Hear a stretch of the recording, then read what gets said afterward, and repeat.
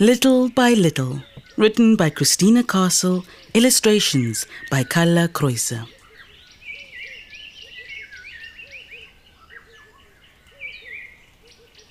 In a cozy hollow in the trunk of an oak tree, Anele the squirrel lived with her mother.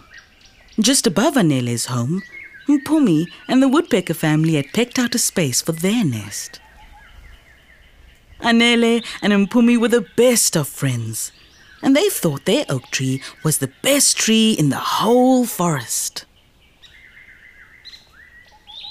Anele and Mpumi loved acorns. They liked eating them, playing with them, sharing them, saving them. But they'd never tried growing them. "Today," announced Anele as they sipped their tea in the morning sun, "today I want this little acorn to grow into a big oak tree, just like the one we live in."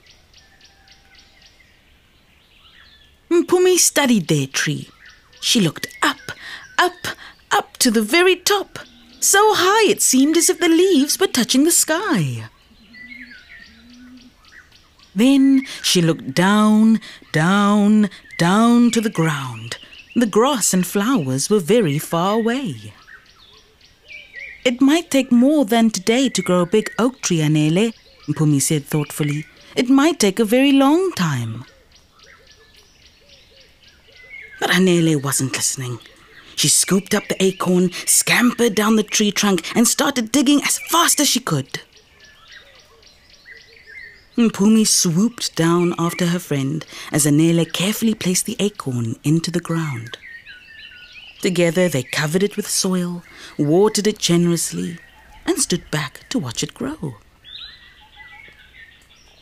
1 minute passed. Nothing happened. 2 minutes. Still nothing. 3 minutes. Nothing, nothing, nothing. Anele was frustrated. "Maybe it's in the wrong place. Maybe we should move it." "Maybe you should be more patient," said the rock Anele was sitting on. But it wasn't a rock. It was old Mr. Tortoise who had stopped for a snooze.